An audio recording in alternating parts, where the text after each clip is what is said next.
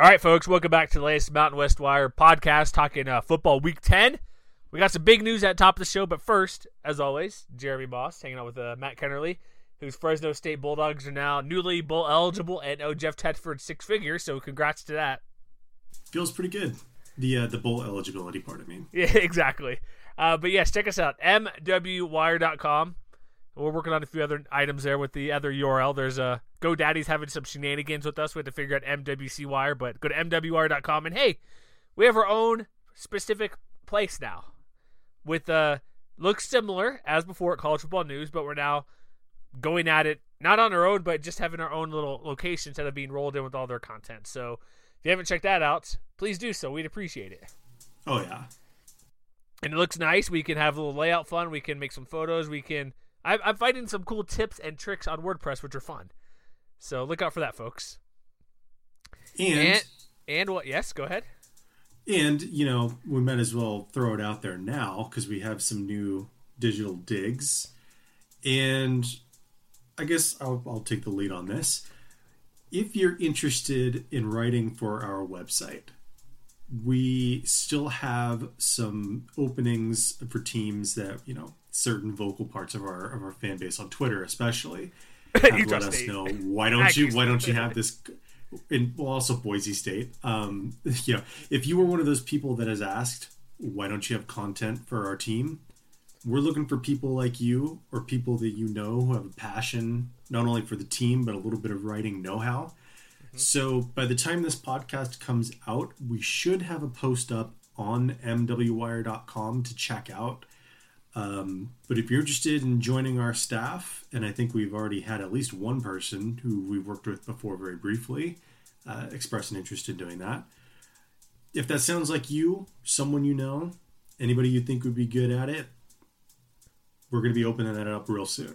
Yeah, so just one quick note too. I'm not sure because our site technically just went officially live, I think today, Sunday, or maybe Saturday. So there's still a few things to get a hold of us. I don't believe the comment sections are open yet, which I was kind of ticked about that on Saturday. So we'll put the post, we'll put how to contact. Basically, you could, a couple ways, like, I don't want the DMs open on our account because stuff happens when that's the case, so it may not be an issue. But there'll be a way to contact, whether email myself, jeremymoss@gmail.com, MAUSS, or just tag us on Twitter or something, but we'll make sure a way to contact us because unfortunately there's a few things that while we are ready to go, they're still holding off on one or two small things because if you look at the site now, there's a couple, not quirks, but there's WordPress is a fickle beast, so you can't comment at the moment, so that's all I'm going to say, but there'll be ways to get a hold of us and kind of what we need really quick. Like I said, Utah State would be helpful. We don't have one guy, but we like to have more than one. Boise State, that's kind of been on me, and so hey, for people who say we're Boise State homers, we don't really have a Boise State writer, and I've been pretty busy the past 6 weeks of being able to do previews. But I think this is correct to what we really need. If there's a team we say we say, because like for instance, San Diego State, we're pretty stacked that we have quite a few writers. But if you're an Aztec guy who wants to do Aztec football, basketball, whatever, we're still interested because more people cover the team, more coverage, more people come visit our website. It just kind of snowballs. So just because we do have better needs than others or greater needs, it's don't be turned away if we don't mention Aztec football because we have our Aztec basketball. But if you want to do it, we're open to it, right, Matt? For sure. So the hierarchy, because our readership, I should just mention it. Our readership, our listeners, they have made this new venture of ours a success since we launched in late June. Yes. We just recently passed 1,000 followers on Twitter, which, by the way, if you're not following us there, you should. We just recently passed 100 likes on Facebook. We got to mention Twitter, though, Matt. MWC Wire. That's true. Yeah, also on Facebook, MWC Wire, we just passed 100 likes there. But, we're always looking to get a little bit better, and that's what that's all about. Yeah, and we'll do some more. Now that we're on our own site, we can, not that it was hindering before, but there'll be some more stuff we can do, video stuff and other interesting things. But here's what we really need. Air Force is always tough because Air Force basketball is not great. But here's the teams. Air Force, Boise State, and Wyoming are probably the top priority for either football and basketball. Mm-hmm. Utah State's pretty close. We have one writer right now who does a good job. Very busy, so he can't always do certain things. So we can split the duties. And I guess Nevada, maybe. Well, no, we're good Nevada. But those are probably the teams we need the most. Air Force, Boise, Wyoming, and Utah State. San Jose State, if you want to do that, that'd be great. We have Anna, but she's moving to the East Coast, so she can't do as much because she's been at every game for football. Goes to press conference every week, so we need somebody to not necessarily do what she's been doing, but to help out more. If you're on the East Coast watching San Jose State basketball at midnight, I feel for you, and I know she probably will still watch some, but still, it's late. It's late night, man. It's hard to do, and with them not expected to be great with like Brandon Clark transferring and new head coach, but we'll have the post out, so check it out. But those are kind of the schools you want. If you want to just hit us up on Twitter, MWC Wire, Facebook, Mountain West Wire. We check our messages, whether it's a Facebook Messenger, just a comment. Let us know, and we're still kind of new at this, but there's a few bucks to be able to be had. We're still working out exactly who's getting what, but it just won't be voluntarily, but also won't be a full-time job either, if that makes sense. And like me and Matt say, guacamole and lunch money, essentially. Maybe a tad more if things go well, but we'll see. Yeah, just slide into the DMs like Drew Van Manen laying out for a catch in the snow. Oh, jeez. Snow games, those are the best. We'll get to that later. Snow football is the best, right? Yes.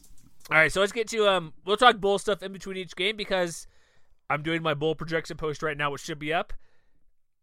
My eyes do not deceive me. There can be 8 bowl eligible teams in the conference. 8.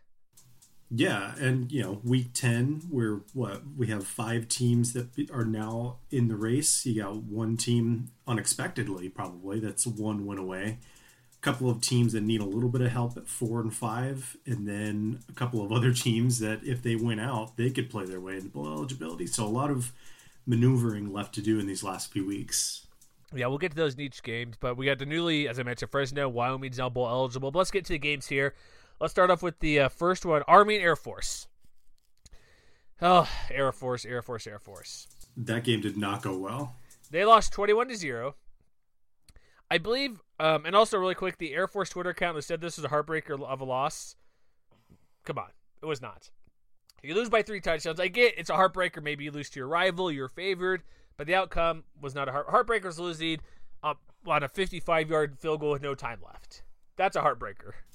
You know what it was? It was 14-0 until like late in the fourth quarter, but it never really felt like it was that close. You're right. It did not. And part of it was, like, we mentioned this during the preview show, like, it also doesn't help when missed field goals are had. Both teams missed field goals, but I could almost fit the drive chart and one without scrolling down very much on ESPN.com. We mentioned before, like, we weren't joking. There might be like 6 first half possessions, like 8 overall. There were 11 possessions in this game. Technically, well, one less because Army took a knee with one play. So that one doesn't even really count. There are few and far chances for Air Force to score when they're down by even just 14 points. Mm-hmm. And it's interesting too, like looking at the play-by-play and everything, like what they're doing on every single drive. Like Air Force did not have a 3-and-out the whole game. They had 1 3-and-out. Oh well, okay. The very end. Sorry, I must have been listening to that part before the end of the game. They had 1 3-and-out, but like they weren't moving the ball well, but they also weren't being like stuffed. But we mentioned previously during the preview, there's an alliteration there. You and I said like this Army defense is legit. We weren't, at least I wasn't really buying it because who they beat. But they held Air Force their ground game pretty much. This was their. They dominated on defense. Air Force was just dominated this. Army did, excuse me. They had 89 yards in this game. And did you happen to check my note to recap of the last time this happened? They had fewer than 100 yards.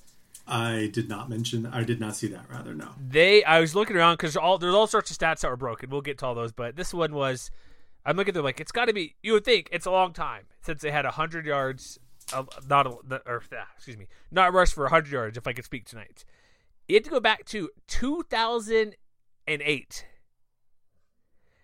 And when they were playing University of Utah, who ended up being number 2 in the country that year, won the Sugar Bowl, beat Alabama, they held Air Force to, I'm trying to pull up right here, I think it was 58 yards on the ground, 53 rushing yards in a 30-23 loss. So somehow they still scored 23 points, but rushed for 53 yards. And that's a span of, I think, 112 games, I want to say. And then also, Army has also actually been pretty good against this defense. I think they've held them under 160 yards like 5 out of the past 10 years. Like every other year, they shut them down to under like 160. Well, okay, so if you look at the last couple of years, like in 2015, they held Air Force to like a little over 4 yards a carry. Last year in their loss, it was 4.8 yards per carry. Careful that stat there, Matt. Oh, let's not get into that. But if you look at, because, part of it, yes, they had a win streak going on. They've won 5 in a row now. But during the 4 games coming into this streak, and especially in the last 3 weeks where they basically had to escape Eastern Michigan and Temple, you wouldn't necessarily think of either of those teams as being especially effective running the ball. But they had given up over 5 yards a carry in each of the last 3 games. And so my thinking going into this game was that both of these teams would be able to create huge chunks of yardage to be, kind of equally efficient to one another. So naturally, of course, Army puts up the best defensive performance it's put up all year. They not only shut out the Air Force on the ground, like they held them to 2.8 yards per carry on the ground. And like that's just the kind of thing that, especially in this particular matchup, I just didn't really even see it coming. And it wasn't as though they dominated on tackles for loss. Like they did have 5 and they did create 30 yards worth of losses on those tackles for loss. Include sack yards, actually 50. Yeah. So I guess if I just didn't really even see it coming. I think it's still, this is historically bad. This is the second time in a decade they played this bad on the ground.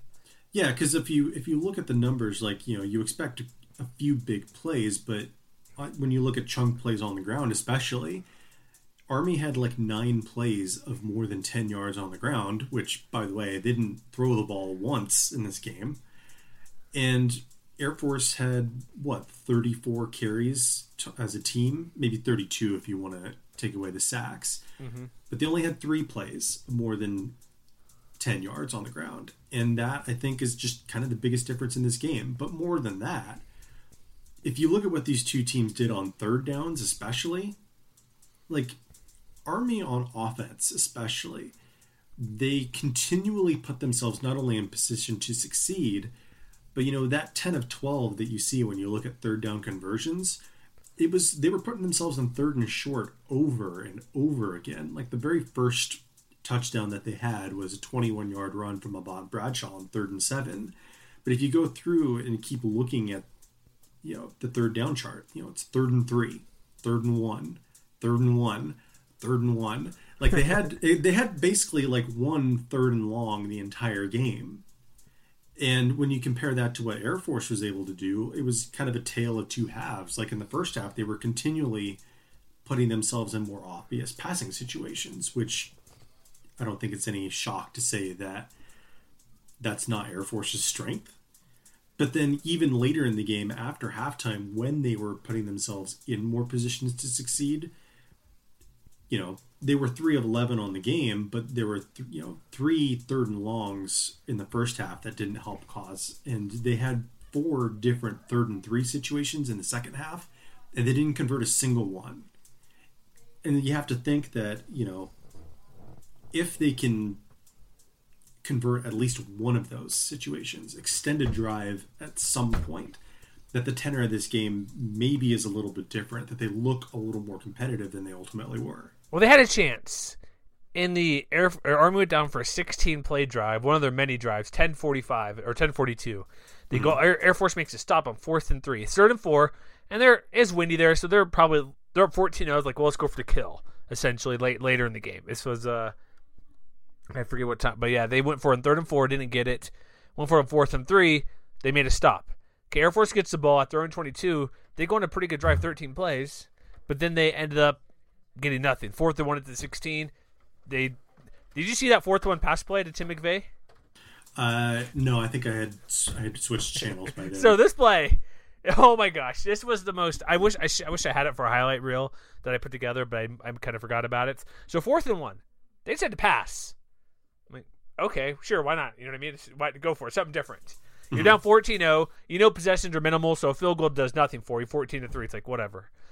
Start of the 4th quarter. Worthman. Sorry, I was gonna say Nate Romine, but no, Worthman does a little play action. The pressure's on. He runs, skirts around, does like a big old half loop, horseshoe size on the field loop to turn around, and then just chucks it.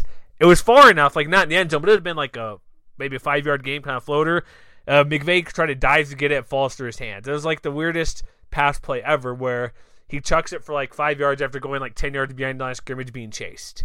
Mm-hmm. And so that was their chance. They drove down the field. Had they got a touchdown there, maybe things would have been different, but then Army goes down and scores a touchdown and wraps up the game 21-zip. There was no coming back from that when they're down. Even 14-0, it seemed tough, but that was their chance to get into the end zone, and they didn't get done, and now they lose. Now they're out of the Commander-in-Chief trophy officially, and they're sitting at 4-5, and if they want a bowl game, they need to win 2 of the last 3, and they got to host Wyoming, which was looking better, at Boise, which is looking really good, than hosting Utah State, who we'll see. You know what I mean? Aggies are hit or miss this year.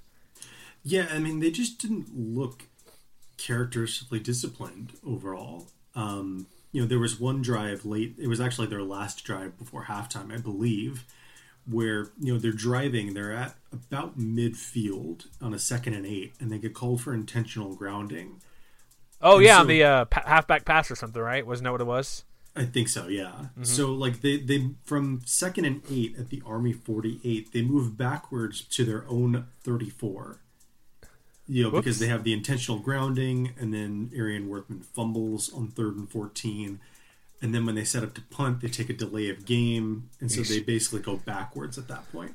But then, even more than that, there was, earlier in this, I believe it was in the second quarter, there was one, I think it was the first down play where they're at midfield right around. And if Worthman hits Ryan Reffitt down the seam, it's an easy 6 points because, the tight end had gotten behind the coverage and he just overthrew him. And, it's, the big things that didn't help, like the third down, troubles that they had. But it was those like little opportunities that don't always show up on the score sheet that ultimately made a difference in this game as well. So what do you think their chances are of making a bowl game now? Because had they beat Army, they'd been 5-4, just need one victory. What do you say their chances are? Again, they're hosting Wyoming, hosting Utah State, and travel to Boise, who they have beat. Remember, they have beaten Boise 2 years in a row. I don't know, because I would have thought that. I still feel like they're probably the most unpredictable team in the division, if only because I still think they're extremely dangerous. Like, I feel like for as well as Army played, that this was more of an outlier than anything, because if they can win out, that puts them at 7-5. Mm-hmm. And if they can get some help from, let's say, Fresno State in the last week of the season, it's still not out of the realm of possibility that they can sneak up and win the division. Like, they still have plenty of things to play for. Yeah. Because if they beat Boise and Fresno beats Boise, both of those teams have 2 losses, and there's an outside chance that the Falcons can steal the Mountain Division.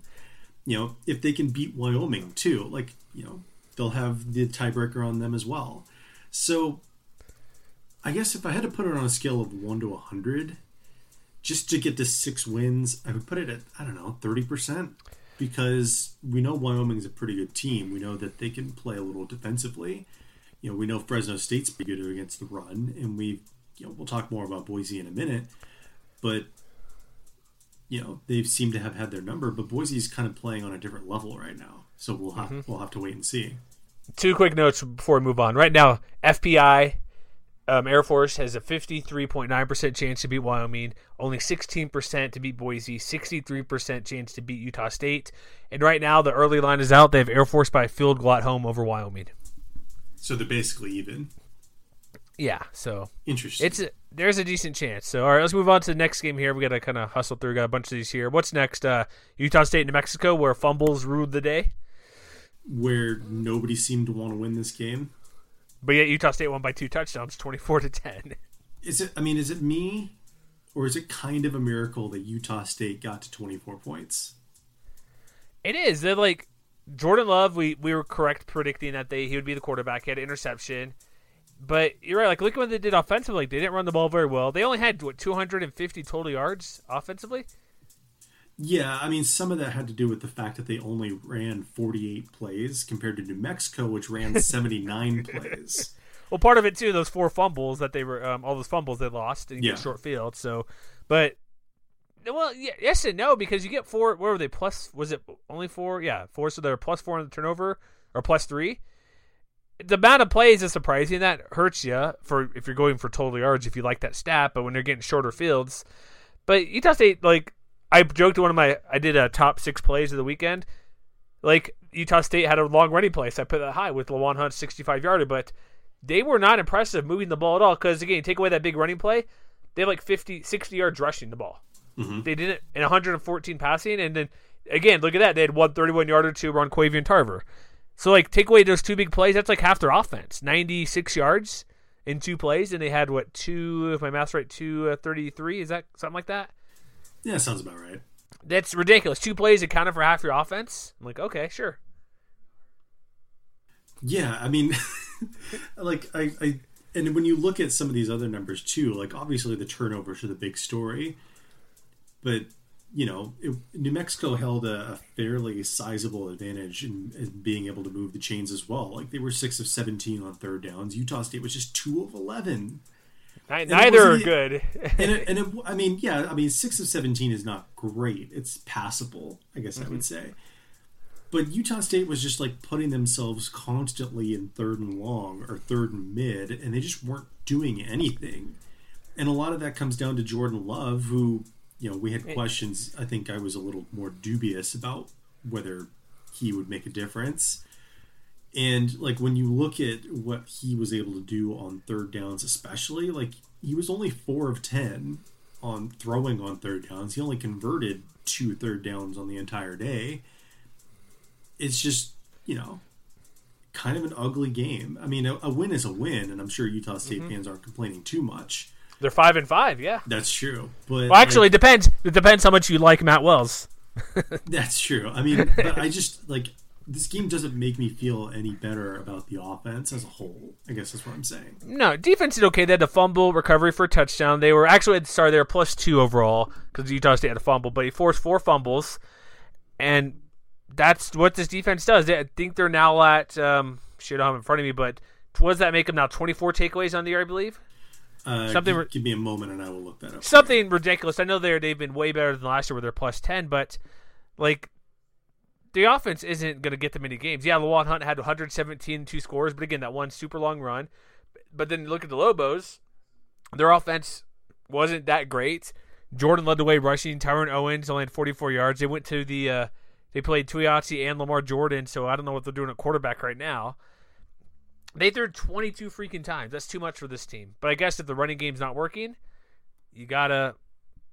I don't know. They ran so. I don't know. It's just this Lobos team's not the same. I guess missing Tyrone Owens and stuff like that really hurt them. Well, I mean, not only that, but you know, we talked a little bit on Twitter yesterday about how they just weren't getting the explosive plays that made them so dangerous last year.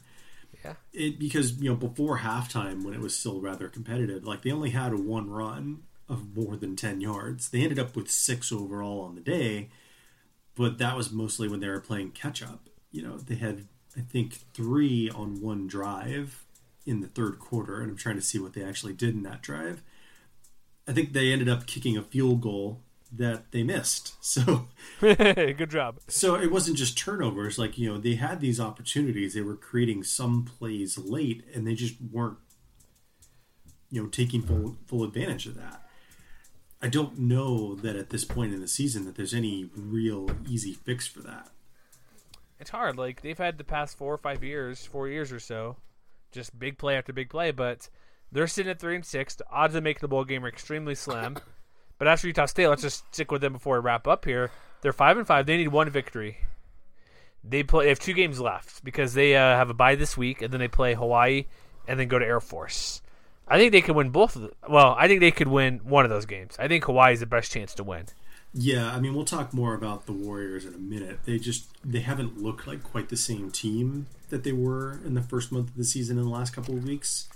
So if I had to put money on the Aggies winning one of those 2 games, I would pick them holding serve at home for sure. Exactly, I would agree. And right now, FPI agrees with you. 86% chance to beat Hawaii. A decent 37% chance to beat up on Air Force there. So let's move on. There's nothing more to talk about this game. We don't need to drag every game out for 20 minutes. So let's move on to what do you want to talk about next? Is Hawaii UNLV, I guess? The 31-20. Let's do that. 31-23 victory for the Rebels, who did have Armani Rogers appear in this game. He was cleared to practice, as we mentioned. We weren't sure if he'd play. It was him and Johnny Stanton, who, again, 2 weeks ago was playing linebacker. Had the hot hand, and at halftime, Coach Tony Sanchez mentioned, well, we won't Stanton because he was doing better. And I'm glad they made a decision. Like, some teams in this conference go back and forth, back and forth. They stuck with Stanton for the second half, and he looked pretty good. He ended up with 18-26, which is really good, a pair of touchdowns. Running game looked pretty well with Lexington Thomas, and Stanton had a rushing touchdown. So he looks to be the guy who, I don't know what they'll do with Rodgers, if they're going to stick with Stanton, because they have a decent shot to make a bowl game as well. And we'll get into it in a minute. There's a scenario where they cannot it's out there, but not extremely out there, where they could still win the division at the West. But Stanton looked pretty good as Hawaii defense. And Hawaii, I think with Hawaii, while Drew Brown had 269 yards, did you see he threw 47 times? Yes, I did. That's a lot. It is, and they did have manage a couple of big plays, like Keelan Iwaliko, had a 37-yard catch that I believe set up a score of some kind. I can't remember exactly. But they had three big plays. Yeah, I still feel like there's a hangover effect from losing Ursua, because he threw 47 times, but he really only completed 50% of his passes, which is a little bit below where you would expect him to be. And I think that throwing the ball over the field against this UNLV secondary isn't the worst idea in the world. They just weren't able to take full advantage of that. Yeah, it's. I think you're right. It's like running the ball, they did fine. Like St. Just had 111 yards, not bad. Like the yardage was there, but Dylan Collie looks to be the guy to step up. Like they had 3 guys over 50 yards, which is pretty good. But they're just Ursua is just like a once in a. He's an all-conference wide receiver. Mm-hmm. Like he's a guy where you miss it. It's like, what if Colorado State doesn't have Michael Gallup, or Keyshawn Johnson at Fresno, or Cedric Wilson at Boise State? Those are all huge losses, and there's nobody who can replicate that performance or production. And so you got to give credit to UNLV, but there's just Ursua had 2 200-yard games before the season ended for him with that knee injury. Well, and here's the other thing too. There were those 2 field goal drives that Hawaii had late in the first half, where they were moving the ball fairly well. Like they got to the UNLV 14 and the UNLV 21, but they had to settle for 3 instead of 7. And when you consider that, UNLV basically every time they got into the red zone, they basically punched it in for 6, excepting their last touchdown or field goal drive, rather. Which is a little bit different for the Rebels. Normally they settle for field goals. Yeah, so I don't think there's necessarily blame to place anywhere on that, but that's one of those things where UNLV struggled at times to punch it in for 6 and having to settle for 3. In this particular game, you kind of saw the opposite, where the offense was able to maximize its opportunities. And when you consider the difference between 3 and 6, that's basically the margin in this game. Yeah, well, they actually had 3 field goals in the red zone they kicked. They had that one late in the game too.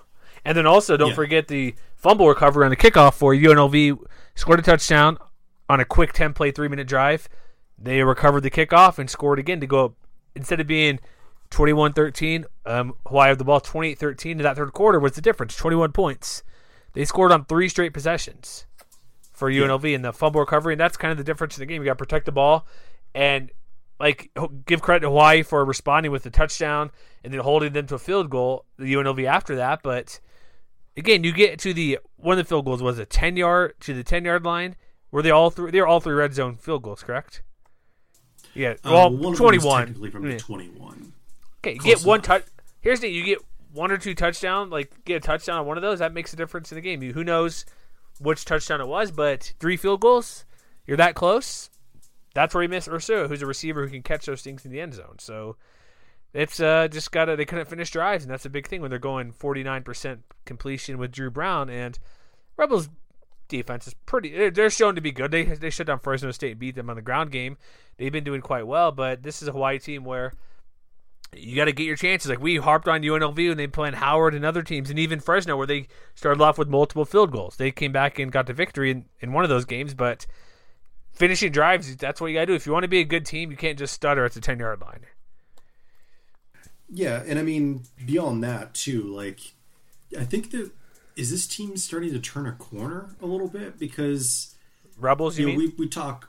Yeah, because we've talked a lot about Devontae Boyd, but it was really Brandon Presley who's continued to impress in a lot the same way that he's done in the last month. I think this was his career high in receiving yardage. He had 4 catches for 95 yards, including that really nice catch and run on a slant. That was, once he had it, he was off to the races on that. But, this was probably a better game played by the secondary than the upset that they had versus Fresno State. Because if you look at the pass breakups especially, Jericho Flowers had 10 tackles, but he also had 3 pass breakups, and he forced a fumble. Robert Jackson had a couple pass breakups. Dalton Baker had a pass breakup. I think you're starting to see a little something in the kind of caliber defense this could be in the long run. It was a vulnerable offense, and they did have some, Hawaii does still have some playmakers. Like, we can't forget that St. Just did go for over 100 yards and a score. But I feel like UNLV is finally starting to to be the kind of team that they could be in a year or two. Like, they're starting to show a little more consistency. Their defense is playing a lot better in the last couple of weeks than they were earlier in the season. And I feel like there's a lot of encouragement if you're a Rebels fan. There should be. I'm wondering, you mentioned Devontae Boyd. I know him and Armani Rogers hooked up quite a bit. He did get banged up a couple weeks ago. I think the same week he had a concussion for Rogers. So I wonder if that maybe is still hindering because he sat out for at least a quarter plus, or at least a quarter in that game. So who knows if that's the case. But here's a quick note real quick from our good buddy Tyler Bischoff. How UNLV can win the West Division. You tell me if this is extremely far-fetched or not. They need to beat New Mexico and Nevada. I think that's possible, right? Here's where it gets tricky. Well, I'll go. Yeah. Well, that's possible. Then you have Fresno State losing to Hawaii and Boise State or Wyoming. So I'm like, okay. I don't know if they'll lose. I don't know if they'll lose to Hawaii, but I could see Fresno losing to Boise or Wyoming. That's possible. Here's where it gets real far fetched. San Diego State losing to Nevada. I don't see that happening. Yeah, that's asking a lot right there. That's the one that gets you. That's the one.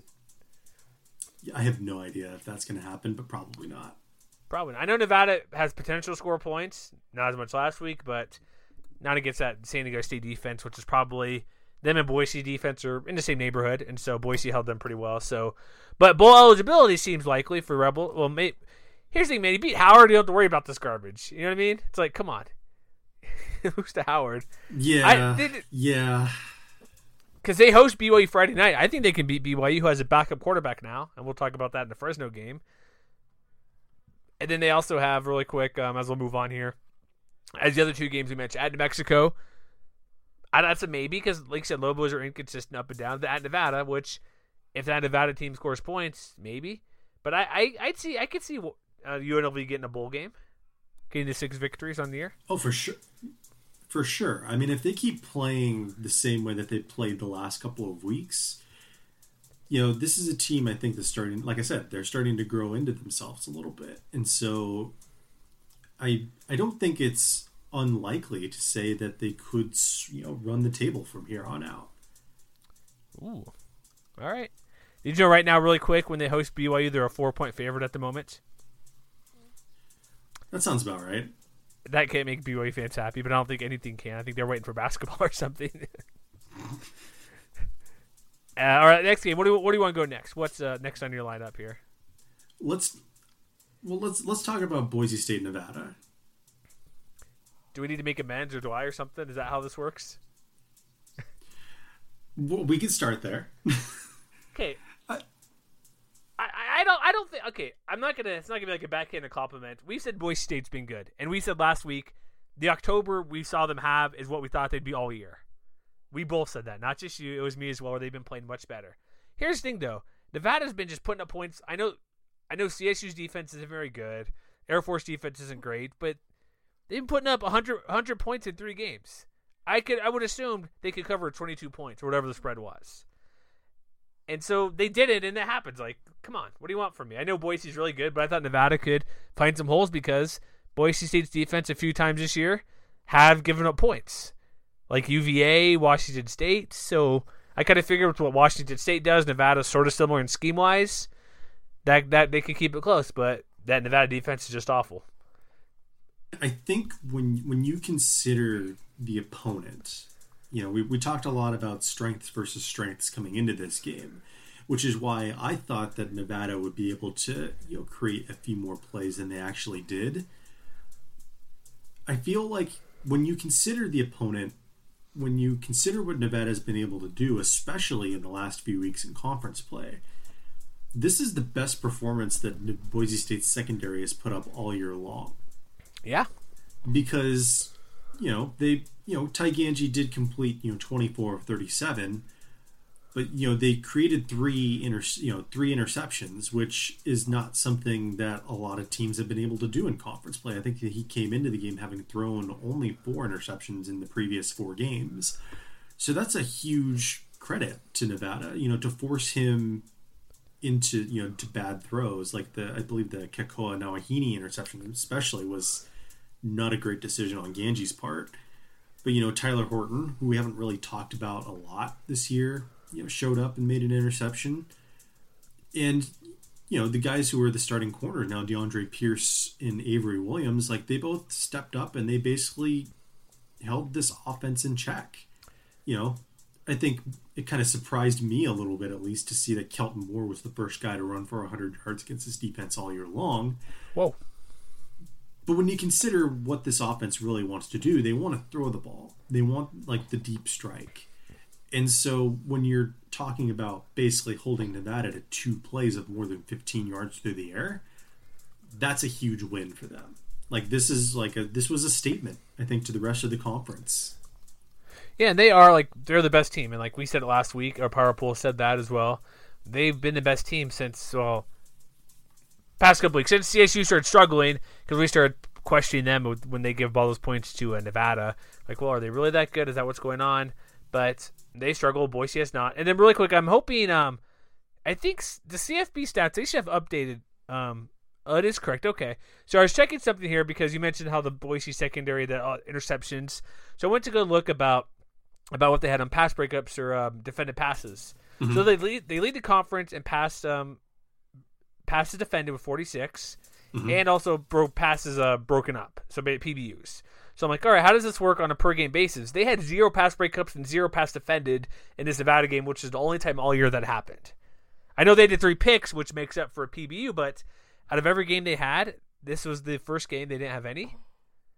Just that is a little unusual. It is interesting. And I checked CFB stats. I'm checking right now over at Stat Broadcast, the official stats, just to make sure no breakups, just interceptions, no PBUs, or even no QB hurry. So I'm like, all right, I just want to double check, but that's kind of just an interesting note. So I'm like, okay. Well, and more than that, I think that we both expected Boise State to, create big plays of their own against a Nevada defense that charitably still a work in progress. But, this is, this was basically the Brett Rippon show. He continued to have the hot hand with, 20-27, 258 yards, 2 scores. And, he even caught a pretty impressive looking pass as well. He did. So it's this is the Brett Rippon we wanted all year. Here's the thing: Cedric Wilson had more passing yards than Montel Cozart, so that tells you something. 2 of 2, but yeah, 2 touchdowns, 250 yards. Just take away the 2 other quarterbacks, you'd figured, okay, good game. They threw for 339 overall, but maybe it's like what we mentioned last week, that maybe he's finally understanding their role, or maybe the coaches as well. Everybody's finally on the same page that here's when Rippon's going to play, here's when Cozart's going to play, and they finally realize when they come out. It's not like it was versus Troy or other games where they're coming in and out at various points. They're coming in at strategic times, and typically Cozart's coming in when he gets closer to the end zone. Mm-hmm. And they figured out, okay, they're not worried. Okay, they know they're coming out, and they'll get their chance back in. I think that's part of it, too. They figured out where they're going to be on the field and when and why they're coming in or coming out. Yeah. And then also really quick, it was just the first half, 31-14. Game wasn't really that close. At that point, Boise just cruised in the second half, and their defense smothered Nevada for the victory. Well, and one other note that I think we should make a note of, Nevada's had a lot of issues to work on the defensive side of the ball, but They also lost to Sony Rufus in this game, which I don't Saw think is that. going to help matters. Like I believe he broke his leg, and he's going to miss the rest of the year, according to Chris Murray over at the Reno Gazette Journal. Just it's a it's I don't want to say it's a pun or anything like that, but it's just a bad break for a unit that I think really needed him to contribute. He's one of their athletes, and I saw him getting carted off the field. I don't remember what happened. I just knew it was a leg injury, but broken leg, that's tough. And also one last note. I guess I'll do one more after your one more. The Nevada rushing attack held Boise pretty low. They had the touchdowns, but no really big plays, and Madison only had 64 yards. 3 touchdowns, but like compared to what Boise's been doing and what Nevada's been giving up, that's kind of surprising a little bit. Yeah, yes and no. Like they didn't necessarily blow the doors off of Nevada on the ground, but he was pretty steady. Like Madison he only had 64 yards, but he did average 5 yards a carry. So he did have a couple of nice runs. It wasn't the best performance he's had in the last month, but I think he still did obviously more than enough to be a difference in this game. So all right, is ready to move on to the next one? Yeah, next matchup. All right, so what's next? Is it the Fresno game, or we still got a few more in between here? Well, we got to talk about the border war. Oh, that's right. Sorry, Snow Bowl, snow game, snow. Yeah, snow. I love snow football. It's the best. There's nothing beats it. And then this game started off with wind, heavy rain, and then thick snow to second half. And then there's always the little side note. This is the first time in 8 years, outside of at any time, they had to snow the sidelines, or not sideline, but the yard lines in almost a decade. I'm like, okay, that's cool, but there was a snow. Go ahead. I was just gonna say, Colorado State fans not happy. They should not be happy. This game was terrible. Because I'm just looking at not even just the team, but like the writers who cover the team seem to be not happy either. Dude, they're always salty. No, they're always up. They have always something in their craw. I don't care. They always seem to have something going on. No, I think it's just in this particular instance, like I feel like it's really telling somehow. Because like Mike Brohart, for instance, who writes for the Loveland Reporter Herald, Colorado State football has big game shortcomings. That's something that more than one writer for the team has covered in the last few weeks. Because yes, this was another rivalry game loss for the Rams. But like, did you see this headline from Kelly Lytle at the Coloradoan? Oh, what did he go with? CSU football proves too soft to be a champion. And I'm like, ooh. Damn, son. Because, yes, they lost this game, but didn't this offense, or this defense rather, do basically everything it could do to win this game? Like, would you agree or disagree? Yeah, with that? You know what I blame on this game, honestly? Like, who's their OC? Who's the OC there? Will Friend. Is he calling the plays, or is Mike Bobo calling the plays? Off the top of my head, I'm not sure. They did not throw the ball. I don't know what the deal was. They were not. Okay, Nick Stevens, still in my opinion, best quarterback of the conference. I think he's played that well for the most of the year. Not this game, obviously, but overall, I'd still put him as the number one. Rippen's coming on close a little bit. Allen's gotten a little better, but there were times like 4th and 8. Let's run the ball. Why were they not getting the ball? Like every time the announcers, let's get Michael like more than 2 in a snow situation. Get Michael Gallup on a quick bubble screen or quick wide receiver quick pass. Let's see what he can do in open field. They were not throwing the ball one bit. There was like a 4th and 8. They had like 3rd and 8, 4th and 8. They decided to run the ball. I know it was too long for a field goal because the conditions, but they did not throw the ball. Now, I know Wyoming's defense is good, but there were situations where they just didn't even try to throw the ball. Like 3rd and 8, okay, I get it. They figured we're probably not going to kick a field goal no matter what. Let's get maybe 4 yards. Get something 4th and manageable. I forget what quarter this was, but second half clearly the snow. But 4th and 7, they run the ball, get like 2 yards. Why were they running the ball every single time? Pass the ball. You have the best receiver in the conference. Get him the ball in space right away. See what he can do. He only had 4 passes for 29 yards. Get him the ball. That was my main issue. They just did not try to throw the ball in the second half one bit. I don't know if that's necessarily accurate, because if you look at the drive chart, there was 4th and 9 late in the third quarter where it was 14 plays, 44 yards, time of possession 9 minutes. But, it was 4th and 8. They're at the Wyoming 28, and they do throw the ball. And they complete it to Warren Jackson for 13 that guy was yards and a wide first down. open. Okay, there's one example. That guy's wide open, but why on 4th and 11? The next Well, it was 4th and 8. I didn't know if that's what you were referring to. No, the one after that. No, I got that one. I remember that pass. Jackson was super open. But then 4 plays later, 4th and 11 at 16. It's 10-9. Maybe I got my 2 plays mixed up here, but why not? Is that a good enough for a field goal? They had loss of 9 on that play, on a run. Like I think that was a running play, wasn't it? I honestly can't remember off the top of my head. Whatever it was, it's like 4. You're at the 16-yard line. You're down 1, or you're up 1. Excuse me. Why not kick a field goal there? I mean, in retrospect, that's probably the biggest what if in this game, because on the very next drive, going into the fourth quarter, kick a field goal. they get to the Wyoming 9, they stall, they kick a field goal to go up 13-9, and if they had those 3 points, we're having a totally different. Well, and then they forced a fumble the next play again. They go 6 plays. They get to the 35. Maybe this is the one I'm referring to. 30. Here's the one I'm looking at. They get the fumble. They're down 3. Or excuse me, they're up 4. Sorry, I'm looking at the wrong draft chart. They give it to Rashard Bodie, who's how many carries did he have in this game? Not many. They give it to him on 4th and 6. Pass the ball. 4th and 6. Pass the ball. I know people may not expect the run to happen, but pass the ball. So here's why I think.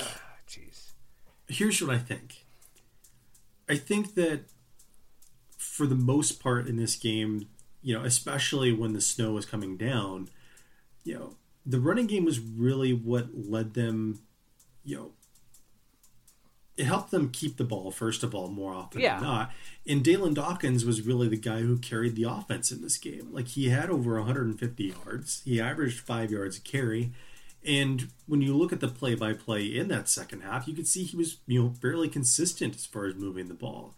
Especially on that drive leading up to that play, 1st and 10 at midfield, he runs for 7 yards, and then he runs for 3 yards to convert a first down. Maybe if they get a few more yards on 1st and 2nd down as opposed to throwing, that incomplete pass to Detrick Clark, maybe they just needed to keep leaning on that running game, because to that point, I think it had been working more often than not. That was basically what enabled them to put together a 69-yard drive for that field goal, which preceded it. Mm-hmm.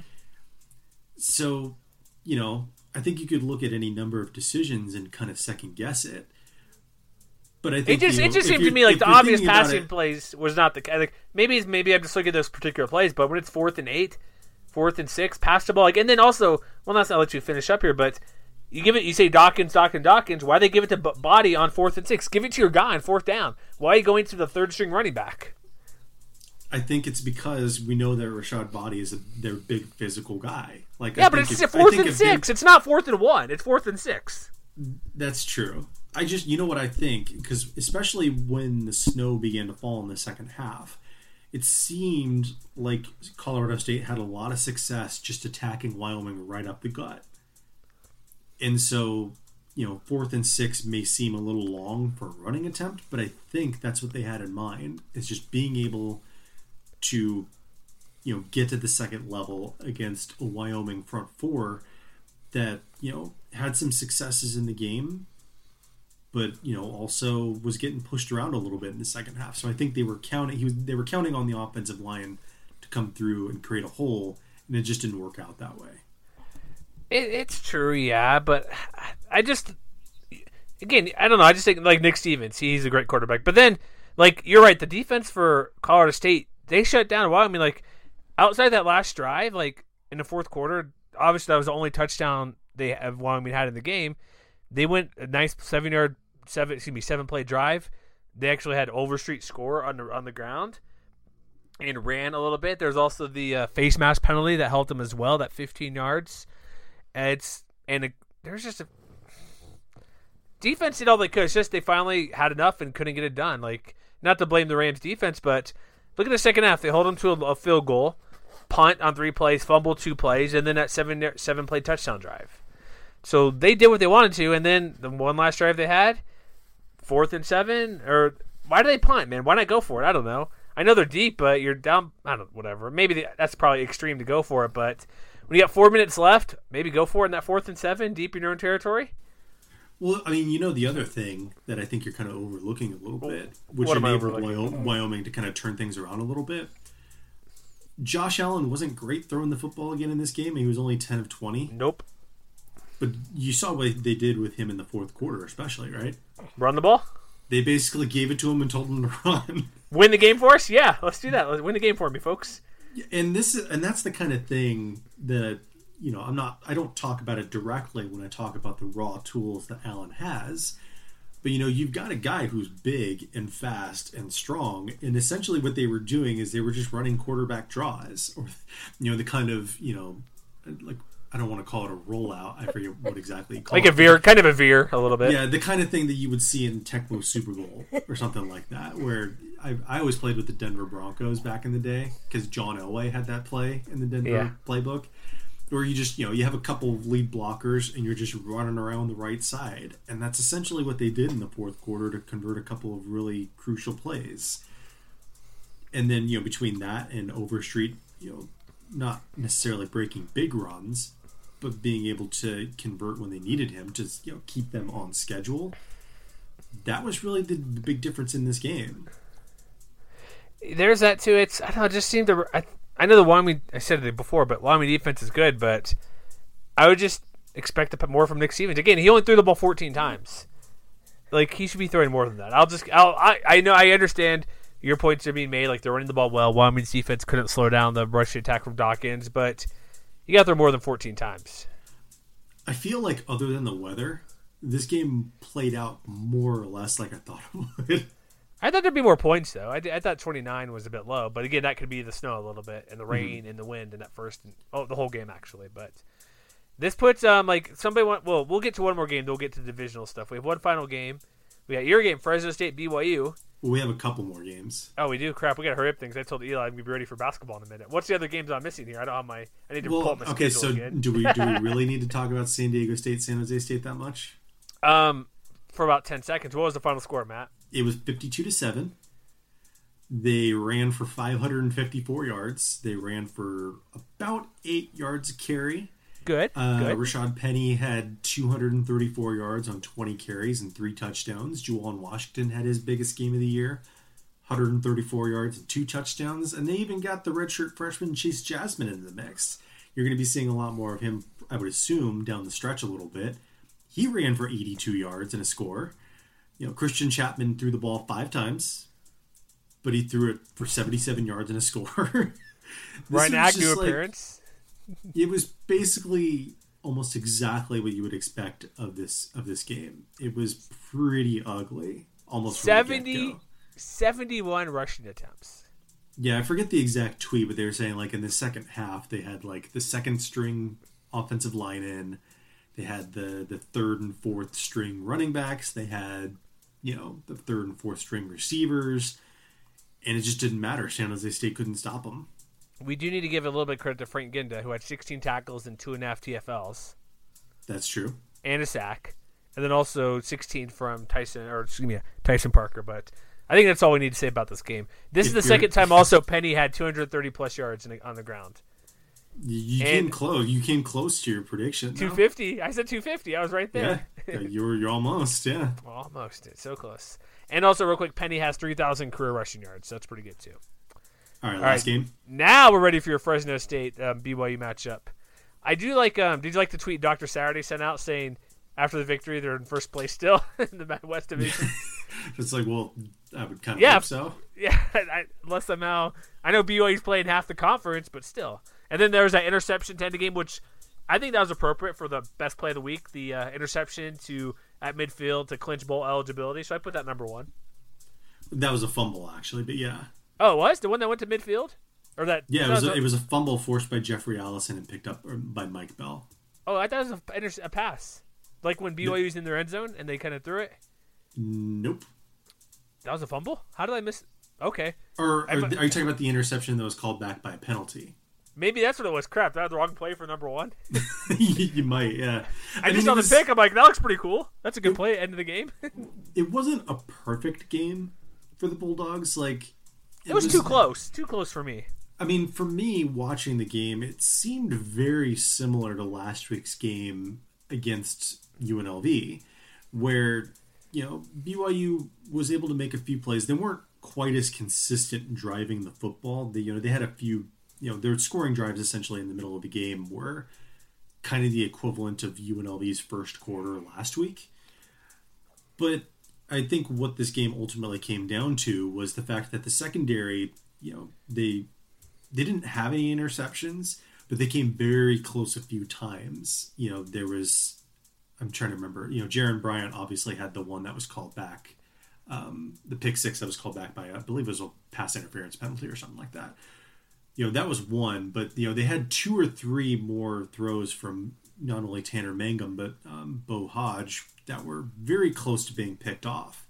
And so to me, it seemed like only a matter of time before they got back to creating more turnovers. So even though they only had the one, which more or less clinched the victory for the Bulldogs, you could see that the secondary was basically back in form, especially once Mangum left. Like, I don't know if we have any kind of update on his status. Yeah, right he's out for the year, Achilles injury.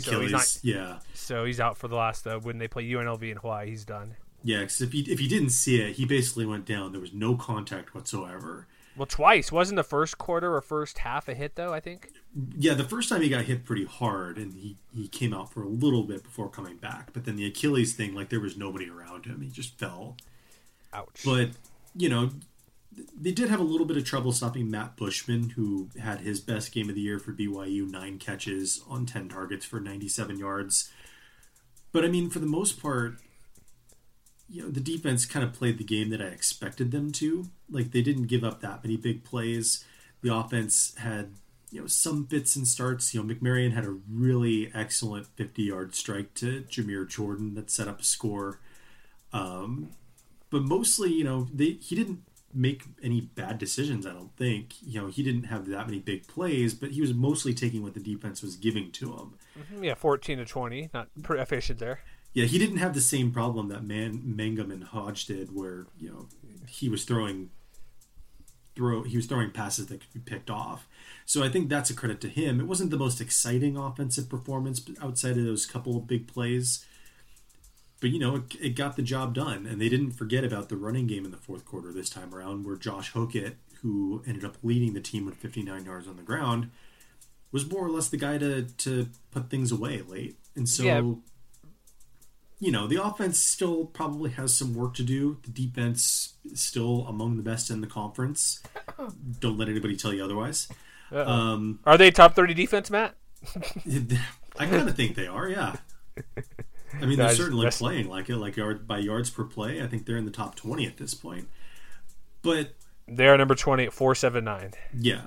So, they're bowl eligible, and I think BYU may have shot themselves in the foot a little bit, because there was the last fourth down play that they had. It was 4th and 1, I believe, where they were trying to. I'm trying to look this up so I make sure I have it correct.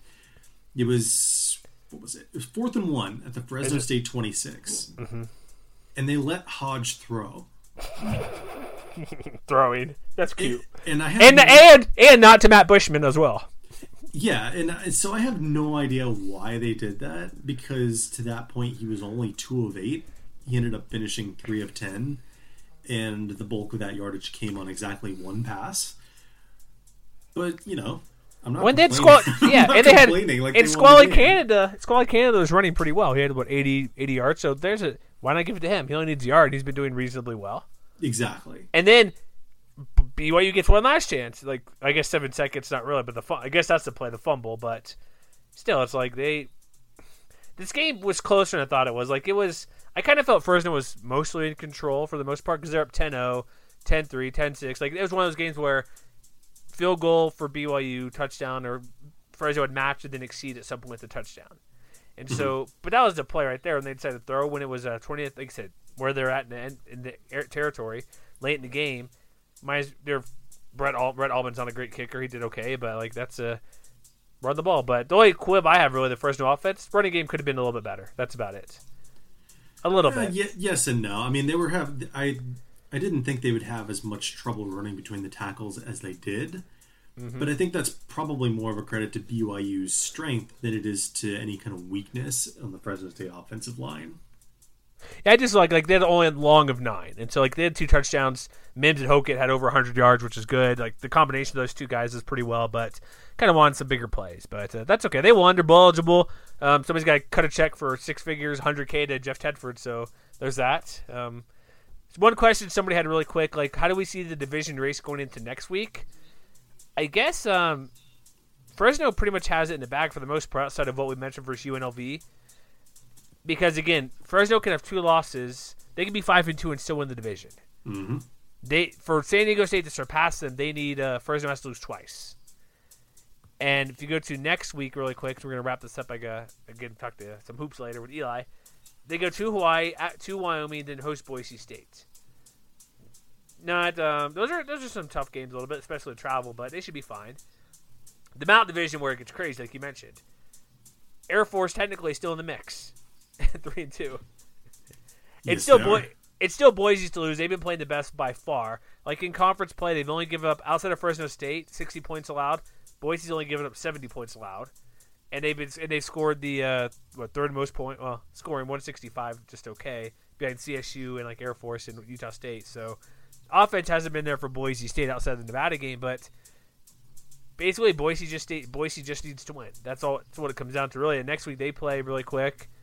They go to CSU, who's never beaten Boise State conference. So it'll get interesting if Colorado State pulls the upset. Mm-hmm. Then there would be 4-1. Well, depending on what Wyoming does, but a 1-loss Boise State, 2-loss CSU team, and a Wyoming team with 1 loss. And Wyoming, they already played Boise, right? They lost to them, correct? They lost, yes. So it's still pretty much Boise's hand. So it's a similar thing. So if Wyoming and Boise each have a loss, Boise needs to lose again, and they play Fresno. That's a possibility.